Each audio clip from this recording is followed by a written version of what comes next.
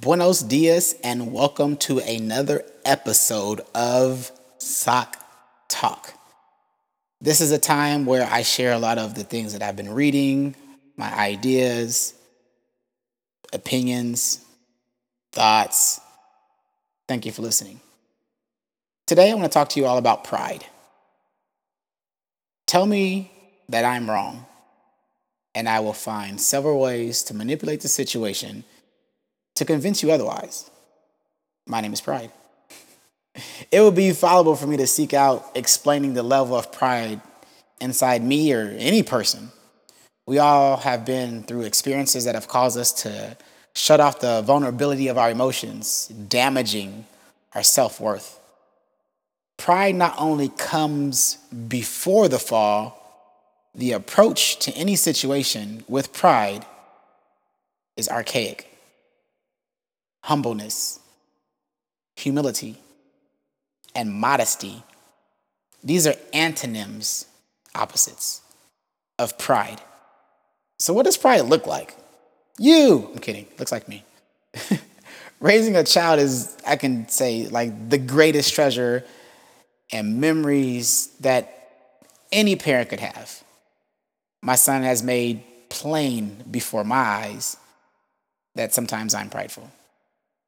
Imagine arguing with a toddler about the importance of a nap. Good luck.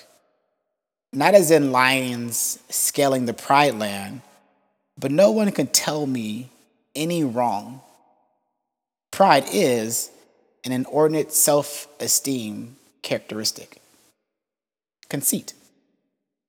Pride derives from a result of mental activity, excessive appreciation for one's own worth or virtue.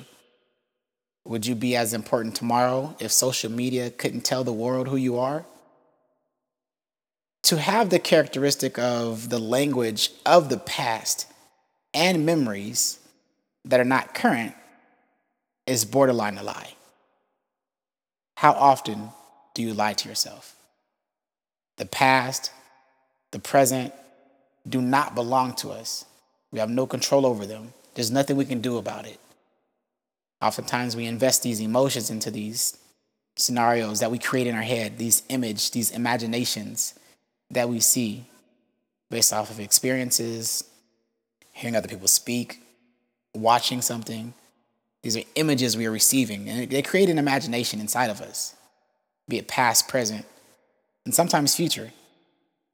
We have no control over the things that have happened or what's happening at this very moment.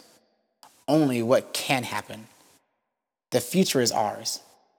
Let us bring balance to light. It's not that arrogant people are feeling a different emotion than non-arrogant people.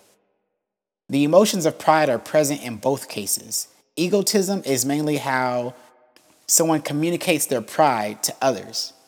It's perception. This is when pride becomes problematic. Where's your pride taking you?